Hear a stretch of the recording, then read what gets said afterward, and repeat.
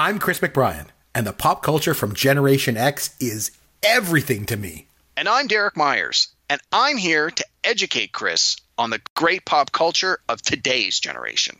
Episode 89, 2018, In Memoriam.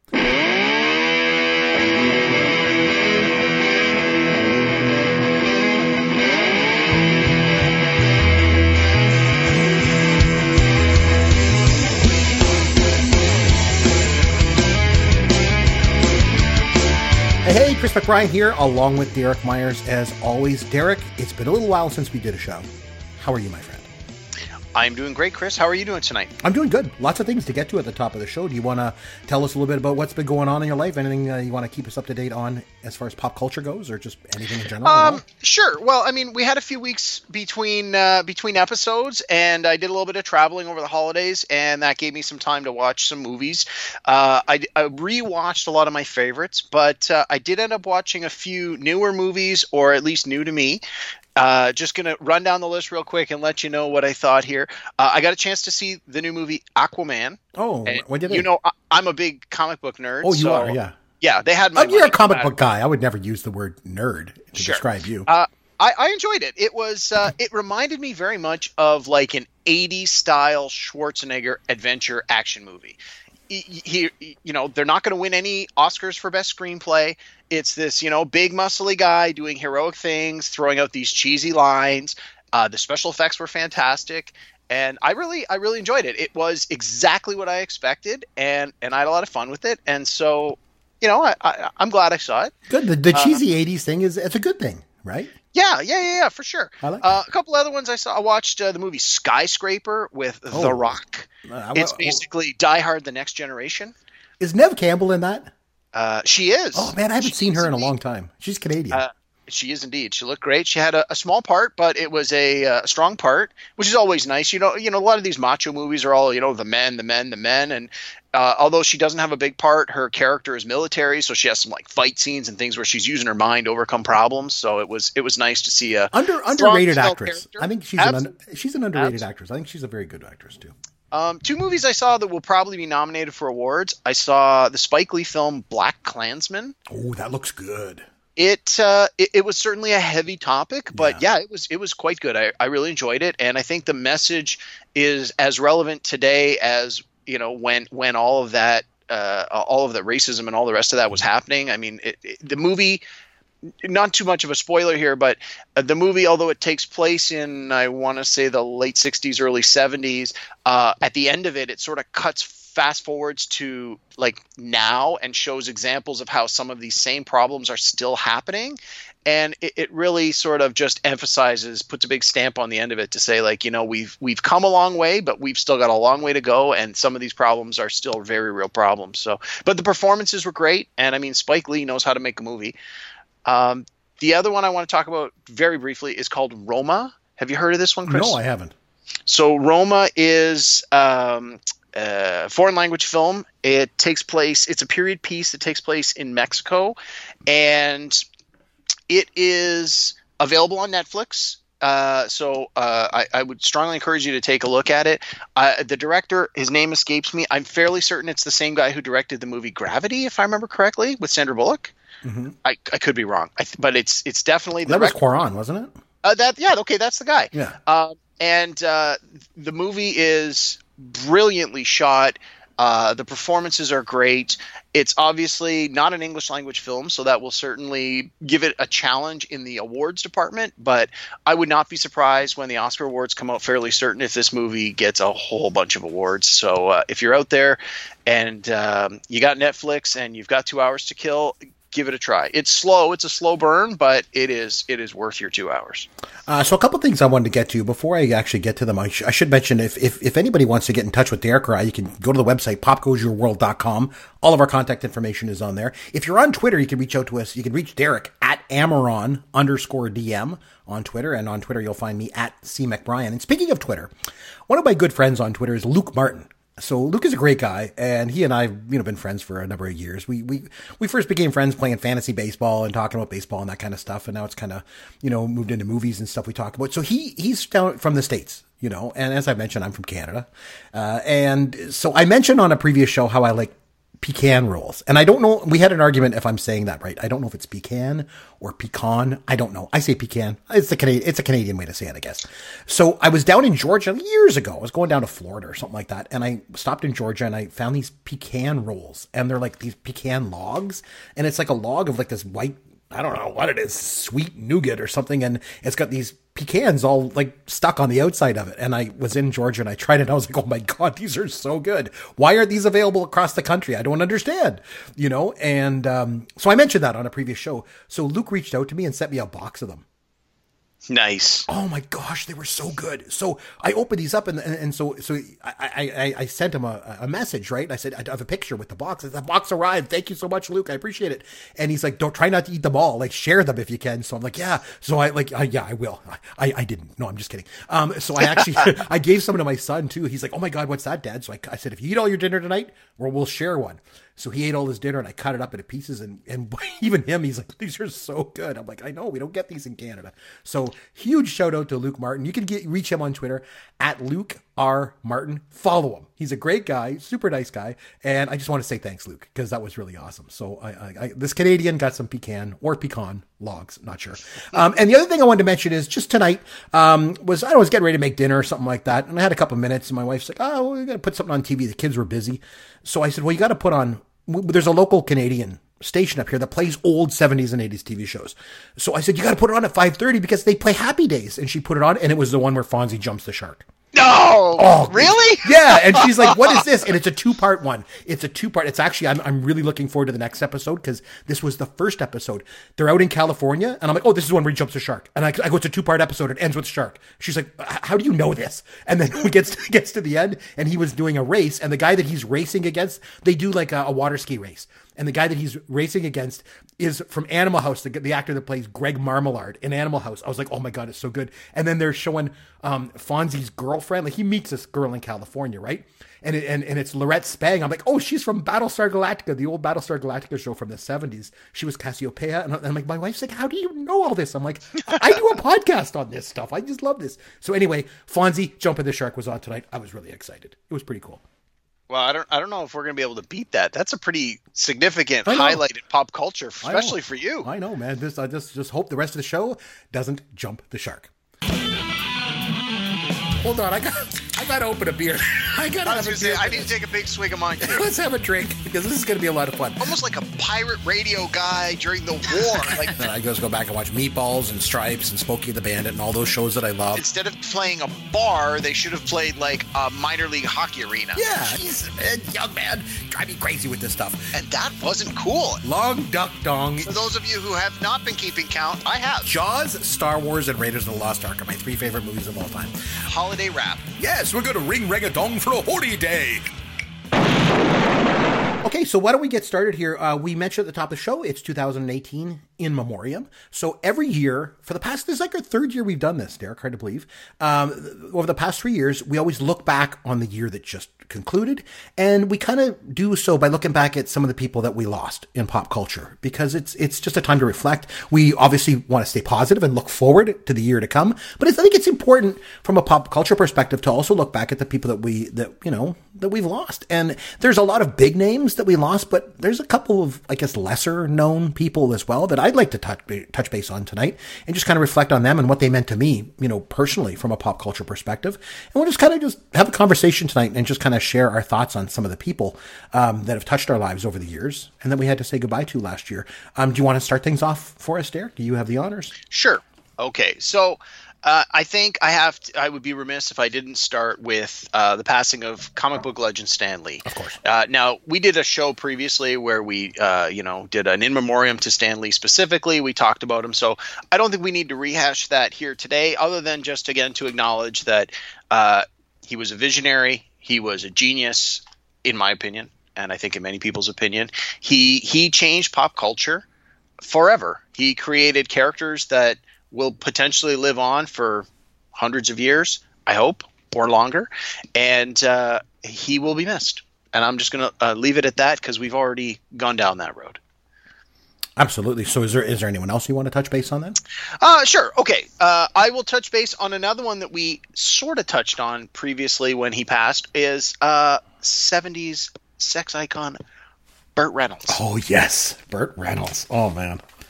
Boogie Nights, for those of us who remember that, one of his last great performances. Cannonball Run, Smokey and the Bandit. Like, Burt Reynolds was the real man's man. He was the symbol of masculinity and macho, and he seemed like he was a great guy. Like, if you got to believe that his acting and his performances stemmed from his real life, he always just came across to me like a guy that you would genuinely want to hang out with. He's a guy you'd want to go have a beer with. It's his performances were great. The movies he was in were great. They were very much of their time. I think if you went back and watched some of them now, they might seem a little cheesy or corny, but at the time, like in 1977 when Star Wars came out, Smokey and the Bandit was the number 2 movie behind Star Wars. Like, people forget how big a cultural phenomenon Star Wars was. If there was no Star Wars that year, Smokey and the Bandit would have been number 1. Like, it was that big a thing behind Star Wars.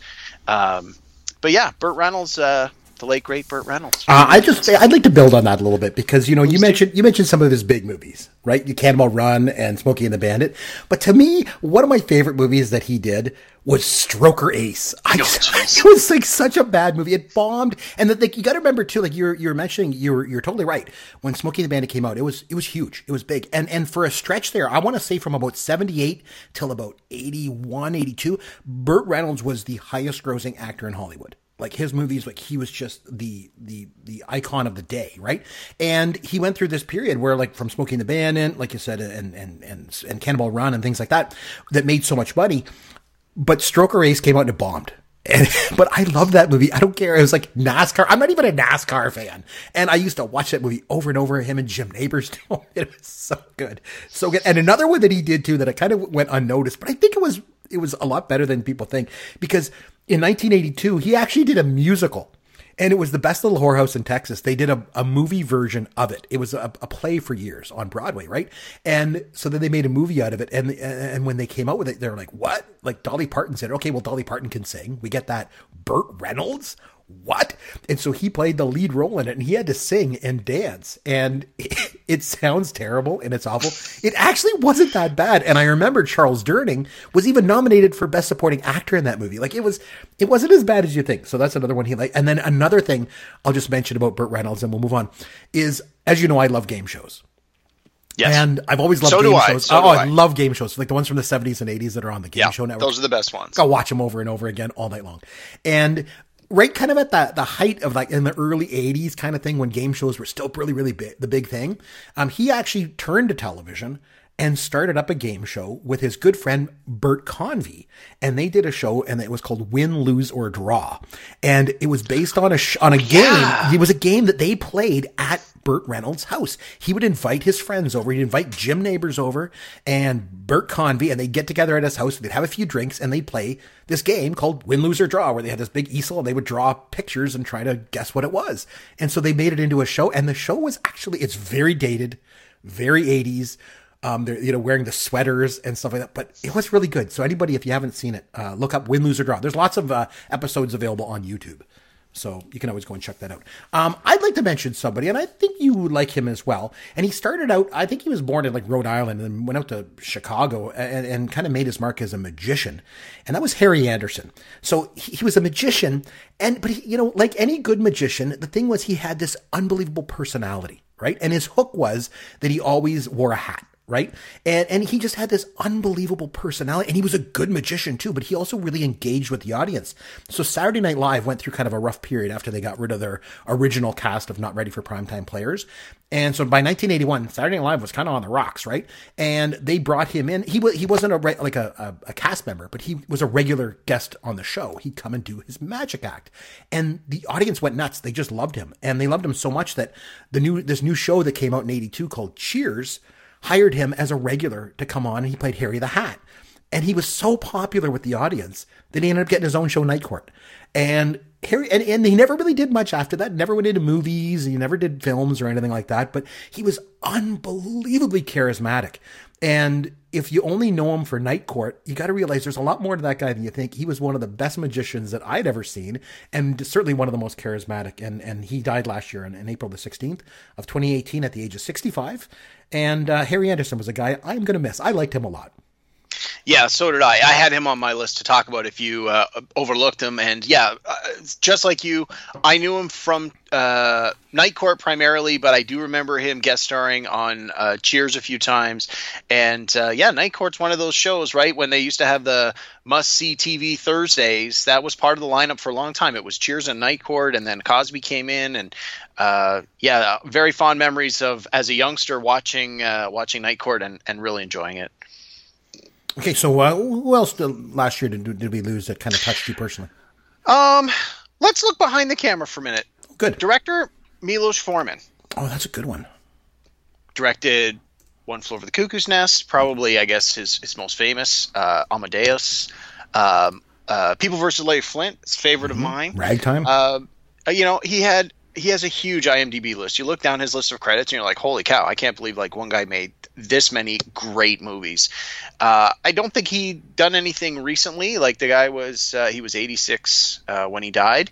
So I suspect he sort of slowed down as life caught up with him. But he left a phenomenal body of work behind, and it's unfortunate. He'll be missed. Mm-hmm. One thing that I did recently, you kind of turned me on to the fact that there was like these free preview channels that we were getting over the Christmas holidays. You were like texting me like, hey, we get these free preview channels. There's a channel of all like 70s movies. There's one of 80s movies.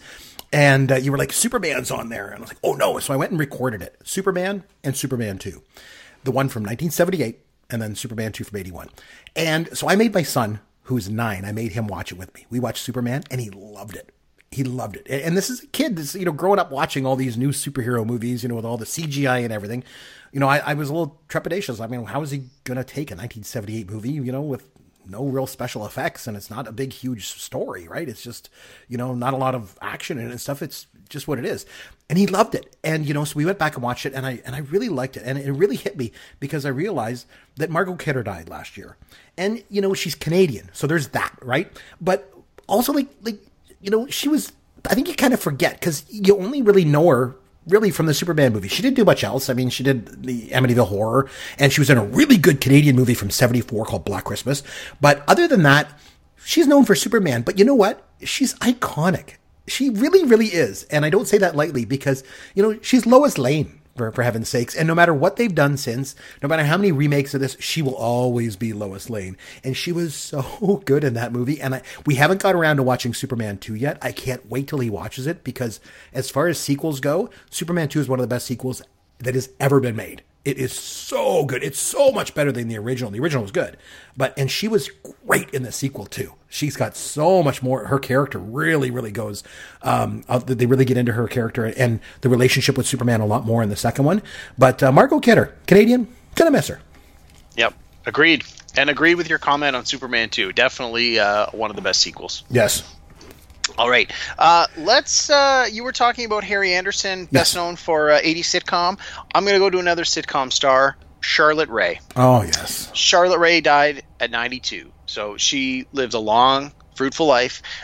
Most people will remember her as Mrs. Garrett from The Facts of Life, and before that from Different Strokes. Again, this is one of those shows. Growing up in the 80s, I was a little young when these shows were first airing, but I sort of saw them in reruns as I got a little bit older, towards the end of the 80s and the early 90s. But it would be hard to imagine a show like The Facts of Life without her in it. Like, I can't really think of anyone else that would have held that show together. It had a rotating cast for a number of years, and she was the matriarch of that show. You had all these young actors that maybe people didn't recognize as much, and Charlotte Rae was the name that launched the Facts of Life show and kept it running for, what do you think? It had to run almost 10 years, I would think. What's that, the Facts of Life? Yeah. The Facts of Life ran 7 years, I think. Yeah, at least that. Yeah. And again, even those early, I think it was probably only the first season of Different Strokes, but again, it was the same character. She was the housekeeper, and it was an important role in the show, and again, I always remember her as Mrs. Garrett, and I think many people who enjoyed her work will. And again, we will miss her passing at 92. A couple of comments on Charlotte Rae, if I could, because this is an observation. So I mentioned my son; he's 9, and one big difference that I noticed from him, and maybe it's just me, I don't know. Maybe you can help me out to understand this.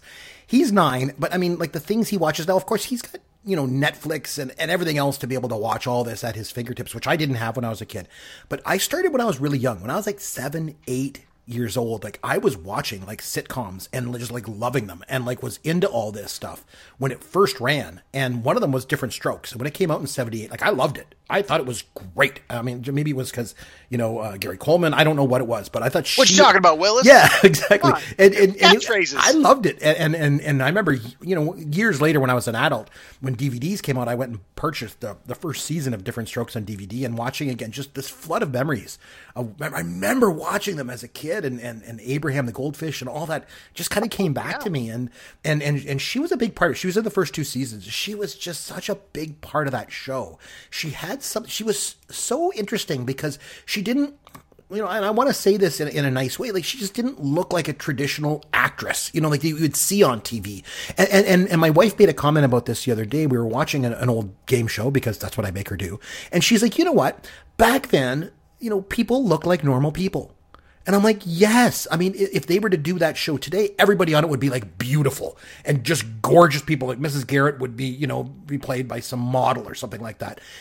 But back then it was like they had real people on it. And there was something about her that was just so, now she came from the theater, she had a strong theater background, but as an actress, there was something about her that was just so incredibly genuine and real and caring. And I could see why you saw her fit to do that part, and not only to do that part, but then also to get her own show with the Facts of Life. God, she was good. We usually talk about movies, and this one has a little bit of a movie angle to it. And Aretha Franklin died last year. And, when you talk about singers, like, we mentioned before about Freddie Mercury. Freddie Mercury is the greatest singer that ever lived. He's the greatest singer that ever will live. But as far as female singers go, Aretha Franklin's got that sewn up. Like, it's just unbelievable talent. Like, just, and the thing for me was that there was 2 sort of things that she was important for me, other than the singing.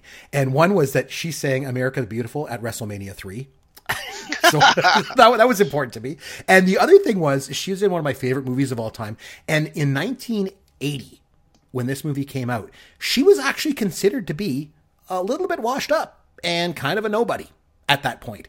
And the Blues Brothers came along and they decided to put her in it. And I remember the producers of the film at the studio, they were against that. They thought, why do you want to put Aretha Franklin? She's old hat. You know what I mean? That's Motown stuff. You don't want that in there. And they're like, no, we want her in this movie. And it really resurrected her career and James Brown and all these people that they put in the movie. But, and I think it kind of opened her up to a whole new audience and really just kind of continued her career. She was outstanding, man. One of the greatest voices ever, Aretha Franklin. Well, and I think we would be remiss if we didn't mention the song "Respect." I mean, this is an anthem. This is a girl power song. Like, this song was important the day it came out, and it's just as important today. And I've seen many shows and movies, and I've heard from parents who have daughters, and they teach them this song. And they say, like, this is a song that was sung by this woman who was, demanding the respect that women deserve. And I think that, included in Aretha Franklin's body of work, the song "Respect" has to be held as the pinnacle and as a piece of pop culture that is tremendously important and should never be forgotten. I agree. And going back to the Blues Brothers for a second, I love that whole movie. I love everything about that movie. It's one of my favorite movies that's ever been made. And one of my favorite scenes, if not my favorite scene in the whole movie, is when she sings "Think" in the diner. There's something about that scene, and the Blues Brothers get into it, and they're kind of dancing along with her. There's something about that scene that is just out of this world. Oh, it was just so good.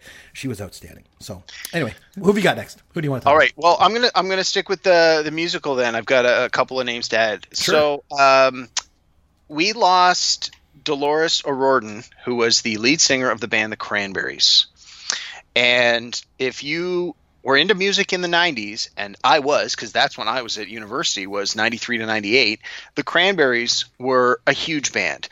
They had mega hits on alternative radio, the songs Linger, the song Zombie, the song Salvation. The band was huge, and her voice and her talent was at the forefront of this band. And she, the band sort of, they peaked. They had these couple of huge albums, and I'd like to think that for years later they continued to, well, I know they continued to work as musicians, but they never really achieved that same level of success afterwards. I'd like to think they're living off royalties and commissions and all of that good stuff. And from what I understand, she continued to perform as a musician and work as a musician. She was 46 years old. She drowned due to complications with alcohol and pills.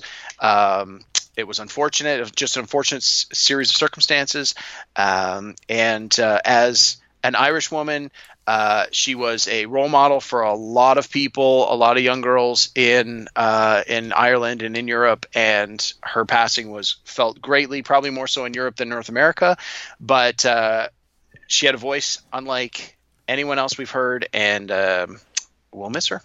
So I sometimes, as you may know, like some obscure movies. Usually they're Gen X movies, as you know. So I'm a huge fan of Jaws.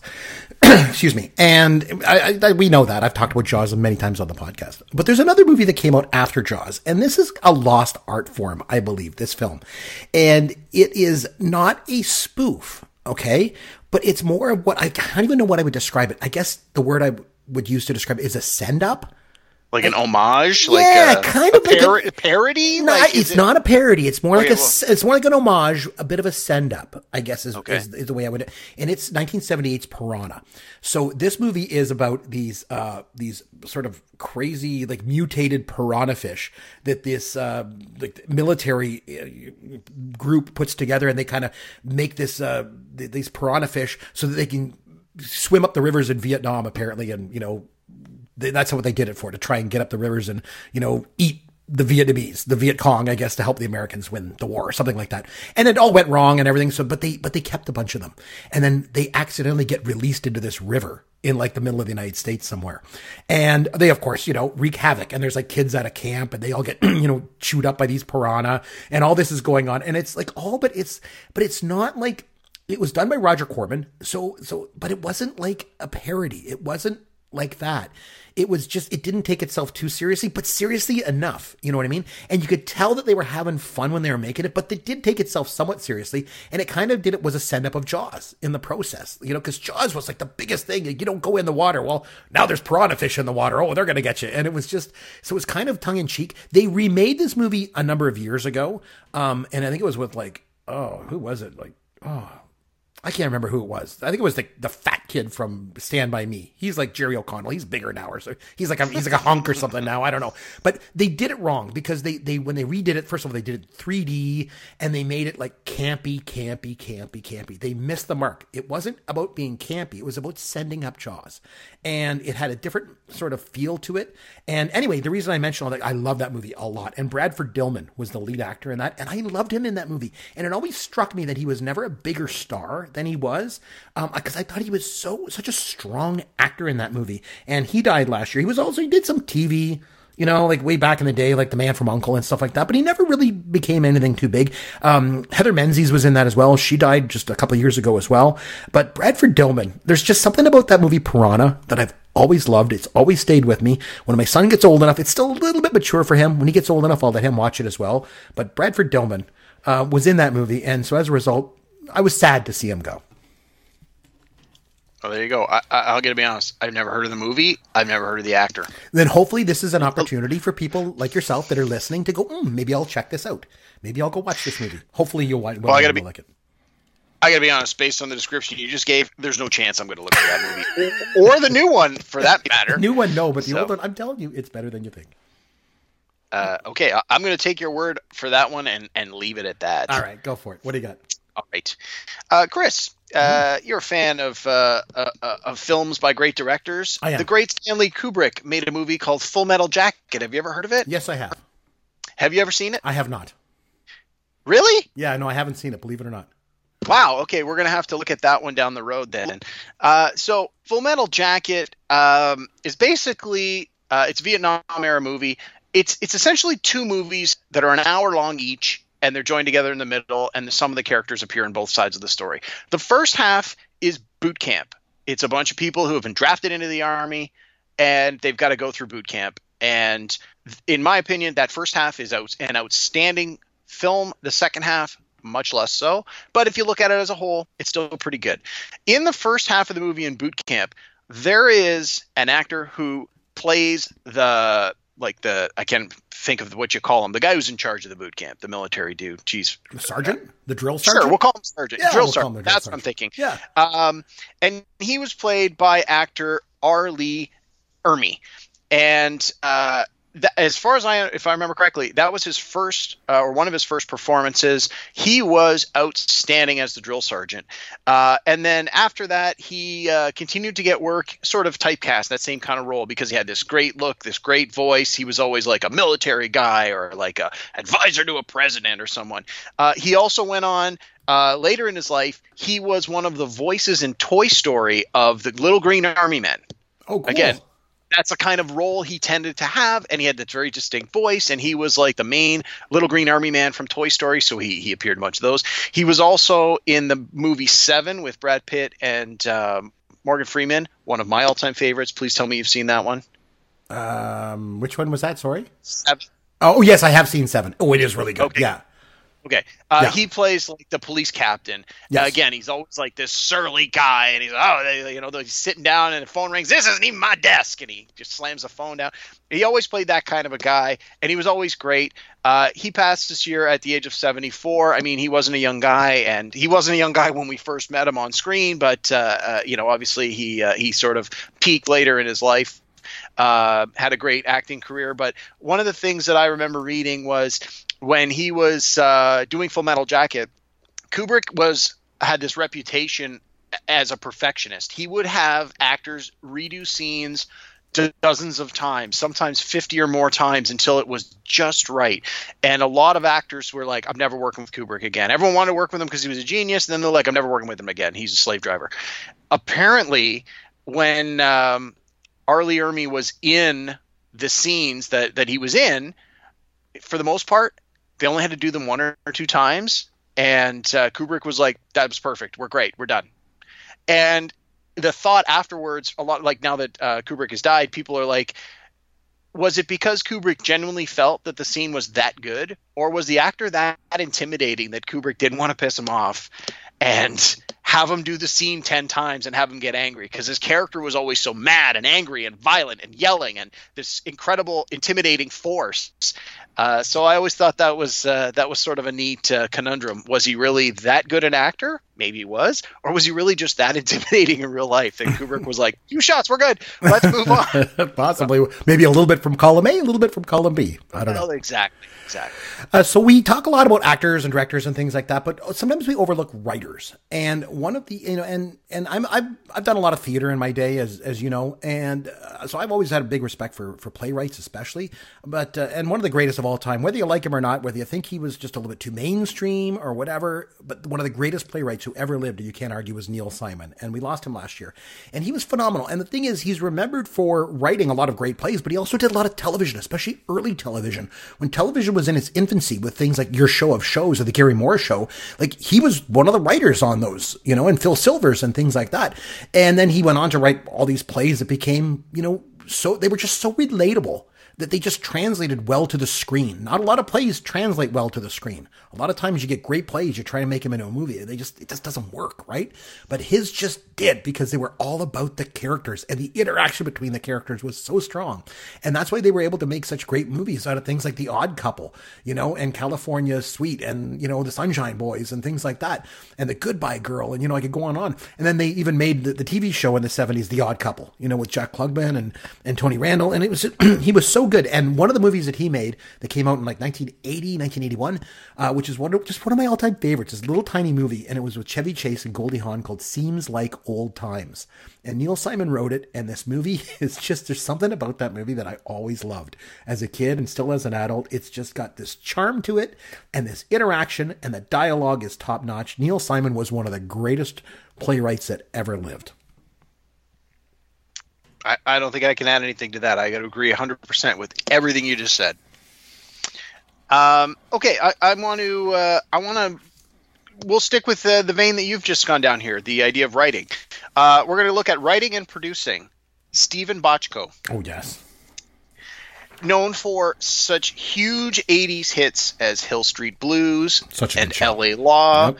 L.A. Law was one that I remember enjoying. Again, I was probably about 11 or 12 when it first came on the air, and I can remember watching it. I remember my parents liked it, so I got to stay up late to watch it with them. And again, maybe I didn't necessarily understand all the plot lines, but a couple years later, when I got a little older and they're showing it in reruns, and I'm watching it again, and always enjoyed it. He was also responsible for Doogie Howser, MD, which launched Neil Patrick Harris's career.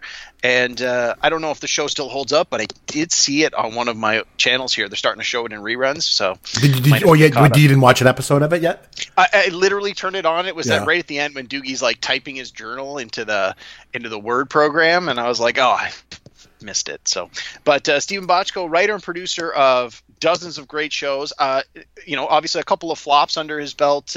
One notable one was called Cop Rock, which was like a musical police. I remember that.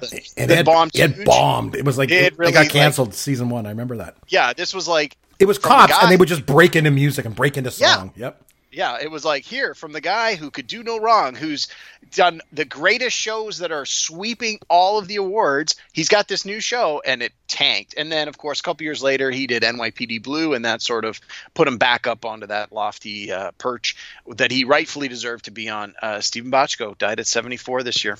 You mentioned great directors, and one of the greatest directors, he was a great actor and then became a great director, was Clint Eastwood. And still is Clint Eastwood. And no. But one of the things is that back in the 70s, when he was making movies, before he was directing Full Out, he was, as an actor, he was very popular, right? And his frequent co-star was Sondra Locke, and she died last year. And I just want to give her a little bit of a mention here, because Sondra Locke kind of goes down in history sometimes as a bit of a footnote. And I remember even at the time, she received a lot of criticism from people because it seemed like every movie that she was ever in was in the movie with him. Right? Because she did The Gauntlet and Every Which Way But Loose and Any Which Way You Can. And, she did all these movies with him. I love those movies too. And I thought they were great. And, right, or Left Turn, Clyde. Remember that? Oh, so good. Yep. Oh, yeah. But so she took a lot of criticism because it was like, oh, she's only in the movie because she's his real life girlfriend, But I think that doesn't tell the whole story, because I think she was actually a really, really good actress. And she was in one movie in particular from 1980, this little tiny movie that kind of came and went with very little fanfare. But I remember watching it as a kid and being intrigued by it. And it was called Bronco Billy. And if you haven't seen it or haven't heard of it, just look it up. Okay. And if you get a chance, watch it. And it's about these people that basically go town to town and they do this kind of rodeo circus act, for lack of a better term. And they just it's about clinging on to that dream of wanting to be in show business. You know what I mean? And wanting to go town to town and being famous and putting on a show for people. And it was kind of melancholic, but there was something about that movie that I really, really enjoyed. And she was in that, and her performance in that movie has always stayed with me. So I think she gets a lot of negative press, and then she basically, after they broke up, she didn't really work again until her death. She hardly worked at all. And so, she got a lot of criticism for only working because of her relationship with Clint, but the work that she did was actually quite memorable. And she was in a lot of movies that I really, really liked. So I just want to give her, Sondra Locke, a little bit of a shout out there. And interesting you mentioned that. We were talking earlier about those free movie channels we were getting a preview of. Mm-hmm. They did a Dirty Harry marathon where they were showing it was Tightrope, Sudden Impact. Sudden Impact, yeah. Oh, man, I think the first one was just called Dirty Harry, isn't it? Yeah, the first one was Dirty Harry. Anyway, yeah, it was those three. They kept showing those three over a couple of days, so I was sort of flicking between those and some other things. It's been a long time since I saw those movies, but man, oh man, were they violent. Oh yeah. Oh, no kidding. Yeah. But no, Clint Eastwood was so good in those. Okay, I'm gonna maybe just one or two more, and we'll just kind of wrap I'm gonna give you one more, and this is sort of my obscure one. This is my millennial one, if you will. So there is a Canadian rock band called Walk Off the Earth. Have you ever heard of them, Chris? I have not. All right, so they've had some pretty big hits, some good success in the last few years. They had a big hit called Red Hands. They had a big hit called Rule the World. More recently, they had one called Hold On. But what really has catapulted them into fame for a lot of people, what's really introduced a lot of people to this band, is they understand how to use the video medium unlike any band that is currently out there. And you know me, I love me some 80s music videos. So I try to keep on top of what's popular in the music video world. Walk Off the Earth has found an incredible niche for covering other artists' songs and doing these crazy videos to illustrate and demonstrate these songs. And the thing is, they don't use traditional instruments when they cover these songs, or they use them in unusual ways. And a few years ago, Walk Off the Earth took the song Somebody That I Used to Know by Goche. It was like a big one-hit wonder a few years ago. They did a cover of that where it was the 5 members of the band, all 5 of them playing a single guitar. It's a still camera that's just the 5 band members standing around the various parts of the guitar and playing it in different ways. It's one long 4-minute shot of them singing the song with nothing but the guitar. And it's an incredible video. It's an incredible rendition of this song, which is already a great song. And it's got, I wrote this down so I wouldn't forget, 185 million views on YouTube. It basically exploded when it came onto the video scene, and that has now set them up. They do like a new one every month where they pick up, most times it's a very popular song, something that's been popular recently, and they cover it in some strange and unusual way, and they have these very creative videos that go with it. So this is my long way around on this. The last week of December, one of the members of the band, Mike Taylor, 30 years old, died in his sleep, natural causes. It's always a terrible tragedy when someone that young dies, especially with, he wasn't sick. He from what we understand, it's like he didn't abuse alcohol. He didn't take pills. It wasn't like he was, depressed and committed suicide. Anything. It was literally died in his sleep, natural causes, no foul play, no foreign substances, nothing like that. It was just one of these freak things. It unfortunately does happen, and in this case, it happened to this performer in the band Walk Off the Earth. And it's a tragedy. The band is still fairly up and coming. They're fairly young, and I'd like to think that they have many years ahead of them, and that they're only getting more and more popular. And this is an unfortunate tragedy for them, and hopefully the band will continue to perform and create music. I don't know if they'll be able to replace Mike Taylor, but I obviously wish them the best of success moving forward. And Mike Taylor's death was unfortunate and tragic. My last one, as we got close to Christmas of 2018, Christmas time is supposed to be a nice time of year, and everyone's supposed to be happy and good things happen. But on December the 17th, we lost Penny Marshall. And Penny Marshall is very, very special to me. And you can probably guess why, because I love the 70s and the 80s. And Penny Marshall was a huge part of that. Because, if you think about it, I mentioned about Sondra Locke. And Sondra Locke took a lot of flack because she only got her career because, of her relationship with Clint Eastwood. And when Penny Marshall first got started, her first real appearance that she made, she did a couple guest appearances here and there. She was on The Odd Couple, and shows like that. But when her brother, Gary Marshall, did Happy Days is obviously huge, right? And they did this one episode where these two girls were dates for Fonzie and Richie. And they were these two brewery workers, Laverne and Shirley. And it was obviously Penny Marshall and Cindy Williams. And they were so popular with the audience that they immediately said, we have to do a spin-off show. And they gonna get their own show. And so they did. And again, I think there was still a little bit of criticism at the time. Well, she only got the job because of her brother. But she was so good in that show. She ran with it. Maybe he gave her an opportunity. I don't know, but boy, did she run with it, because Laverne and Shirley was so good. And if you never saw the show, or if you don't remember it, go back and try and find what you can on YouTube, or, on DVD or anything like that. Unbelievable how, not just how funny the show was, but how physical the show was. Like their physical comedy was crazy, off the charts. Like they would be doing stuff that you just couldn't believe. The pratfalls and stuff, they were unbelievable. And then when that show wrapped up, they moved on to California, and then that was still good. Lenny and Squiggy still went with them. I still liked the show then. But then when the show finally wrapped up, just when you think kind of, well, maybe Penny Marshall's career is over, well, she decides, I want to be a director. And so she kind of dabbled a little bit in TV. There was a show called Working Stiffs, and it was with Jim Belushi. And she directed a couple episodes of that, and kind of, I really like this directing thing. I want to direct movies, right? And she only directed 7 films. I mean, her first one wasn't very good. It was Jumpin' Jack Flash with Whoopi Goldberg. Dumb movie. I like Jumpin' Jack Flash. Oh, yeah? I think it's a little underrated. Yeah. I haven't seen it in a while, but I remember enjoying it a lot when I discovered it on video in the late 80s. But really, and all of our other movies, A League of Their Own was pretty good, I guess. But the rest of her movies weren't great or anything. But it was the second movie that she made. And that movie was big. And I mean that literally. It was called Big. And it was a big movie too. And it was so big for so many reasons, because it was a huge hit.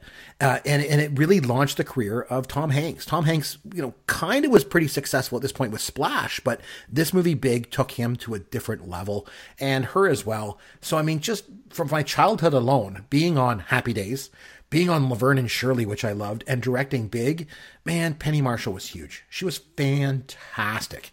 And I don't know. She was a big part of my childhood, and I'll never forget her and the mark that she had on my life. And Penny Marshall was great. I'm really sad to see her go. So, you had mentioned that she was, people said, oh, well, she only got into this because of nepotism, right? Her brother was big, and my wife has been watching a lot of the retrospectives on Penny Marshall, and she was telling me the other day that Penny Marshall basically owns that. They're like, oh, is it true you only got this job because because your brother was famous? She's like, yeah. How do everybody get a job? Someone they know recommends them for the job. She's like, yeah, that's what got my foot in the door. And then they were like, you've made a lot of movies with people like Tom Hanks. You've worked with him a lot. And she's like, yeah, he's my friend. Why would I not keep casting him? Why would I not keep working with him? Like, he's an amazing actor. Where you make these relationships and you help your friends. And I like that she had like that no nonsense, no sass personality. It's like, it seemed like she was just the kind of woman that was like, I'm going to call it like it is, and I'm going to do it my way, and I'm a big enough star now, and I'm from a big enough family that I'm just going to do what I want to do, and I'm going to call it like I see it, and I'm not taking anybody's crap. And going back to what I said before, the 70s and 80s were a different time, especially the 70s. It wasn't all about looking like, a model. Like, I mean, it was about looking real, and she came across as unbelievably real, and she was fantastic, man.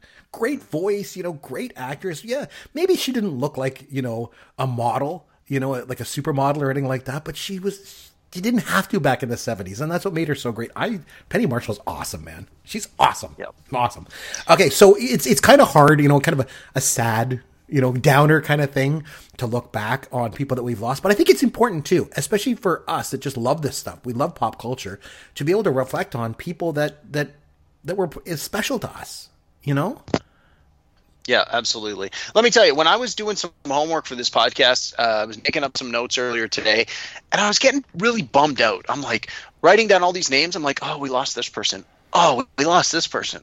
Oh, and especially some of the ages, like some of these people were quite young when they died, and I was like, oh man, I was getting really bummed out. And I had the radio on in the background, and the song "Jack and Diane" by Mellencamp comes on, and then the lyrics, the chorus comes on. It's like, oh yeah, life goes on, and I'm like, yeah, like that's the lyric that I picked up while I'm making this list of all these actors and performers and artists that have passed on, and it's like just the lyric, oh yeah, life goes on, and I was like, okay, and it sort of brought me back to a slightly happier place. So it's always amazing how music can do that, right? The right song, the right time, the right lyric hits you, and it's like, yeah, life does go on. Let's look at the positive. I agree. In any case, yeah.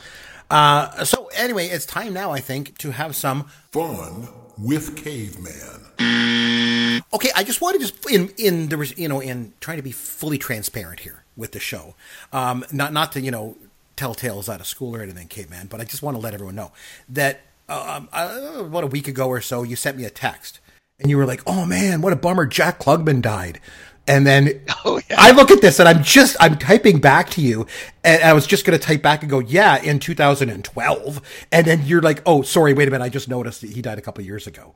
And I was like, it's just so funny that you sent me that. And it made me think, and not to be morose or anything like that, but I thought to have some fun with you here. I thought, it kind of struck me like, hey, how people are sometimes kind of fooled by people that they're like these celebrity deaths, right? Like, oh, so-and-so died. Well, like ages ago or whatever.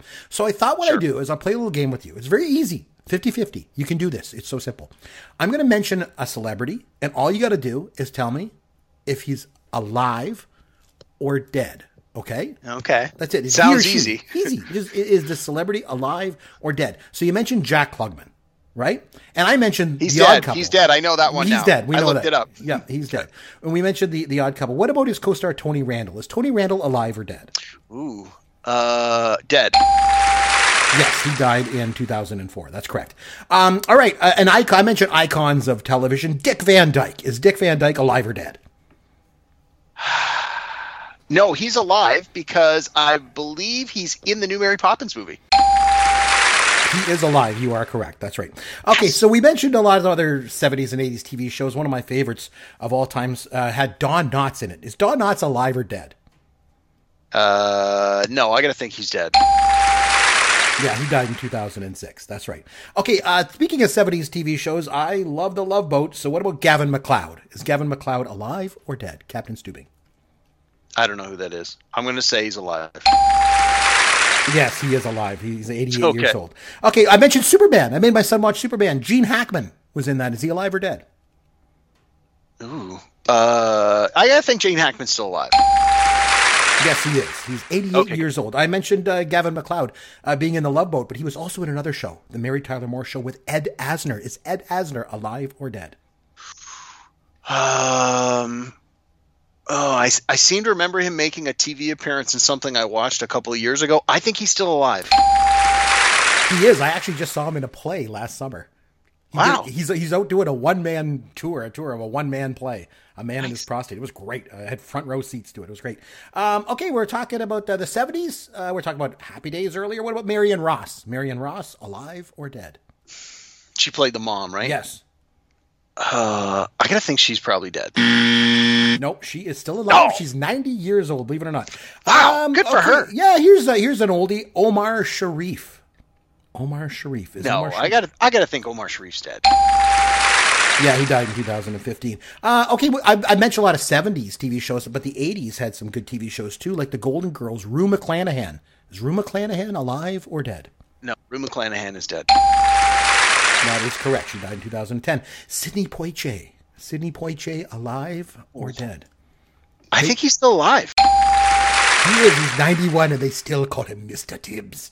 Yes. I mentioned a couple weeks ago, we did a review of 16 Candles. Paul Dooley, one of my favorite actors, Canadian. Is Paul Dooley alive or dead? He played the dad. I haven't seen him in a while, so I'm going to say he's dead. No, he is still kicking. 90 years old, man. Very good. Wow. Okay, what about Max von Sydow? Max von Sydow from Flash Gordon. Well, again, he's another one. We haven't seen him in a while, but I don't necessarily know if he's dead. I'm going to say he's not dead. He is still alive. He's 89 years old. Okay, very good. Gregory Peck. Remember Gregory Peck? No, he's got to be dead. Yes, he is. He died.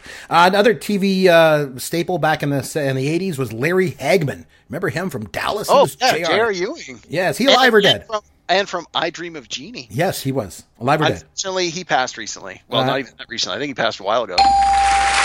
Yeah, he did. Okay, we mentioned earlier one of my favorite movies is Stroker Ace, right? What about Jim Nabors? Jim Nabors, alive or dead? I don't know. I'm going to say dead. Yes, he is. He died, unfortunately. We want to go way back. Let's go to black and white TV. Let's go back to the Addams Family, okay? John Astin. John Astin, alive or dead? I think he's still alive. He is. He's 88 years old. And the last one it'll be an easy one. Robert Duvall. Is Robert Duvall alive or dead? Yeah, I think he's still alive. Yeah, you did very Very good. Very good. Nice. I only missed a couple. You only missed a couple. I guessed on quite a few of those, let me tell you. Well, it was a 50-50, so it was easy enough. So, one thing we're going to do next week, we're going to come back. One of our good friends. First of all, I've mentioned on a couple of episodes lately that I'm looking for a new TV show to binge watch. I watched a couple shows recently, binge watched them, got done. I'm like, I need a new show to binge watch. What the heck am I going to watch? And I kind of put the call out there on Twitter. I got some answers, checked out a couple things, kind of like some, didn't really like others. So I need help. So what we decided to do was reach out to our good friend, Justin Mason. Now, Justin Mason is a podcaster himself. He's over on the Sleeper and the Bust. Great baseball show. If you're into baseball, check out the Sleeper and the Bust. Also with some other good friends of ours, Jason Collette, Paul Sporer. But we reached out to him. He said, I'm going to come on the show. So next week, we're going to get together and in Cave, you and Justin Mason are going to pitch me on ideas of TV shows that I should binge watch. And we're going to go through a whole bunch of, I want you to sell me on why I should watch these shows. And we're going to talk about whether or not I would like them or not. And then we'll go from there. And anybody that wants to listen would appreciate it, because if they're looking to binge watch a show, they're going to get some ideas too. So I think all around it's a good show. So what do you think of that? Well, next week we'll do that. How's that? I love that idea, but I will caution you now. I'm not going to recommend anything that came out before 1995. And I think there's only one right now on my list that came out before the year 2000. So you're going to be way out of your comfort zone on this. This is going to be interesting. Yeah, because I really want to just go back and watch Happy Days again, right from the beginning. And my wife will not let me do it. She won't let me. She won't let me go back and watch WKRP from the beginning. And I was able to get her to watch a full season of The Love Boat. I mean, that's as far as we got. But she watched a whole season with me. So I was really impressed with that. But then, we haven't watched another one since. So those are all old shows, as you know. For me to watch something new, I don't know if this is going to happen. It's going to be very, very interesting. I don't know. We'll have to wait and see. But that'll be next week. We'll come back with Justin Mason, like I said. In the meantime, if you'd like to get a hold of Derek, you can get him on Twitter at Amaron_DM. You can find me at CMcBrien on Twitter, popgoesyourworld.com. All of our information is there. Feel free to leave us a review on iTunes. We would certainly appreciate that. Until next week, this is Chris McBrien for Derek Myers, Caveman, saying thanks for listening to Pop Goes Your World, the pop culture podcast for the generations. Thank you for listening to the Pop Goes Your World podcast. Continue the conversation on Twitter at CMcBrien or at Yancey Eaton. Please consider leaving a review for the podcast on iTunes or wherever you download and listen to the show.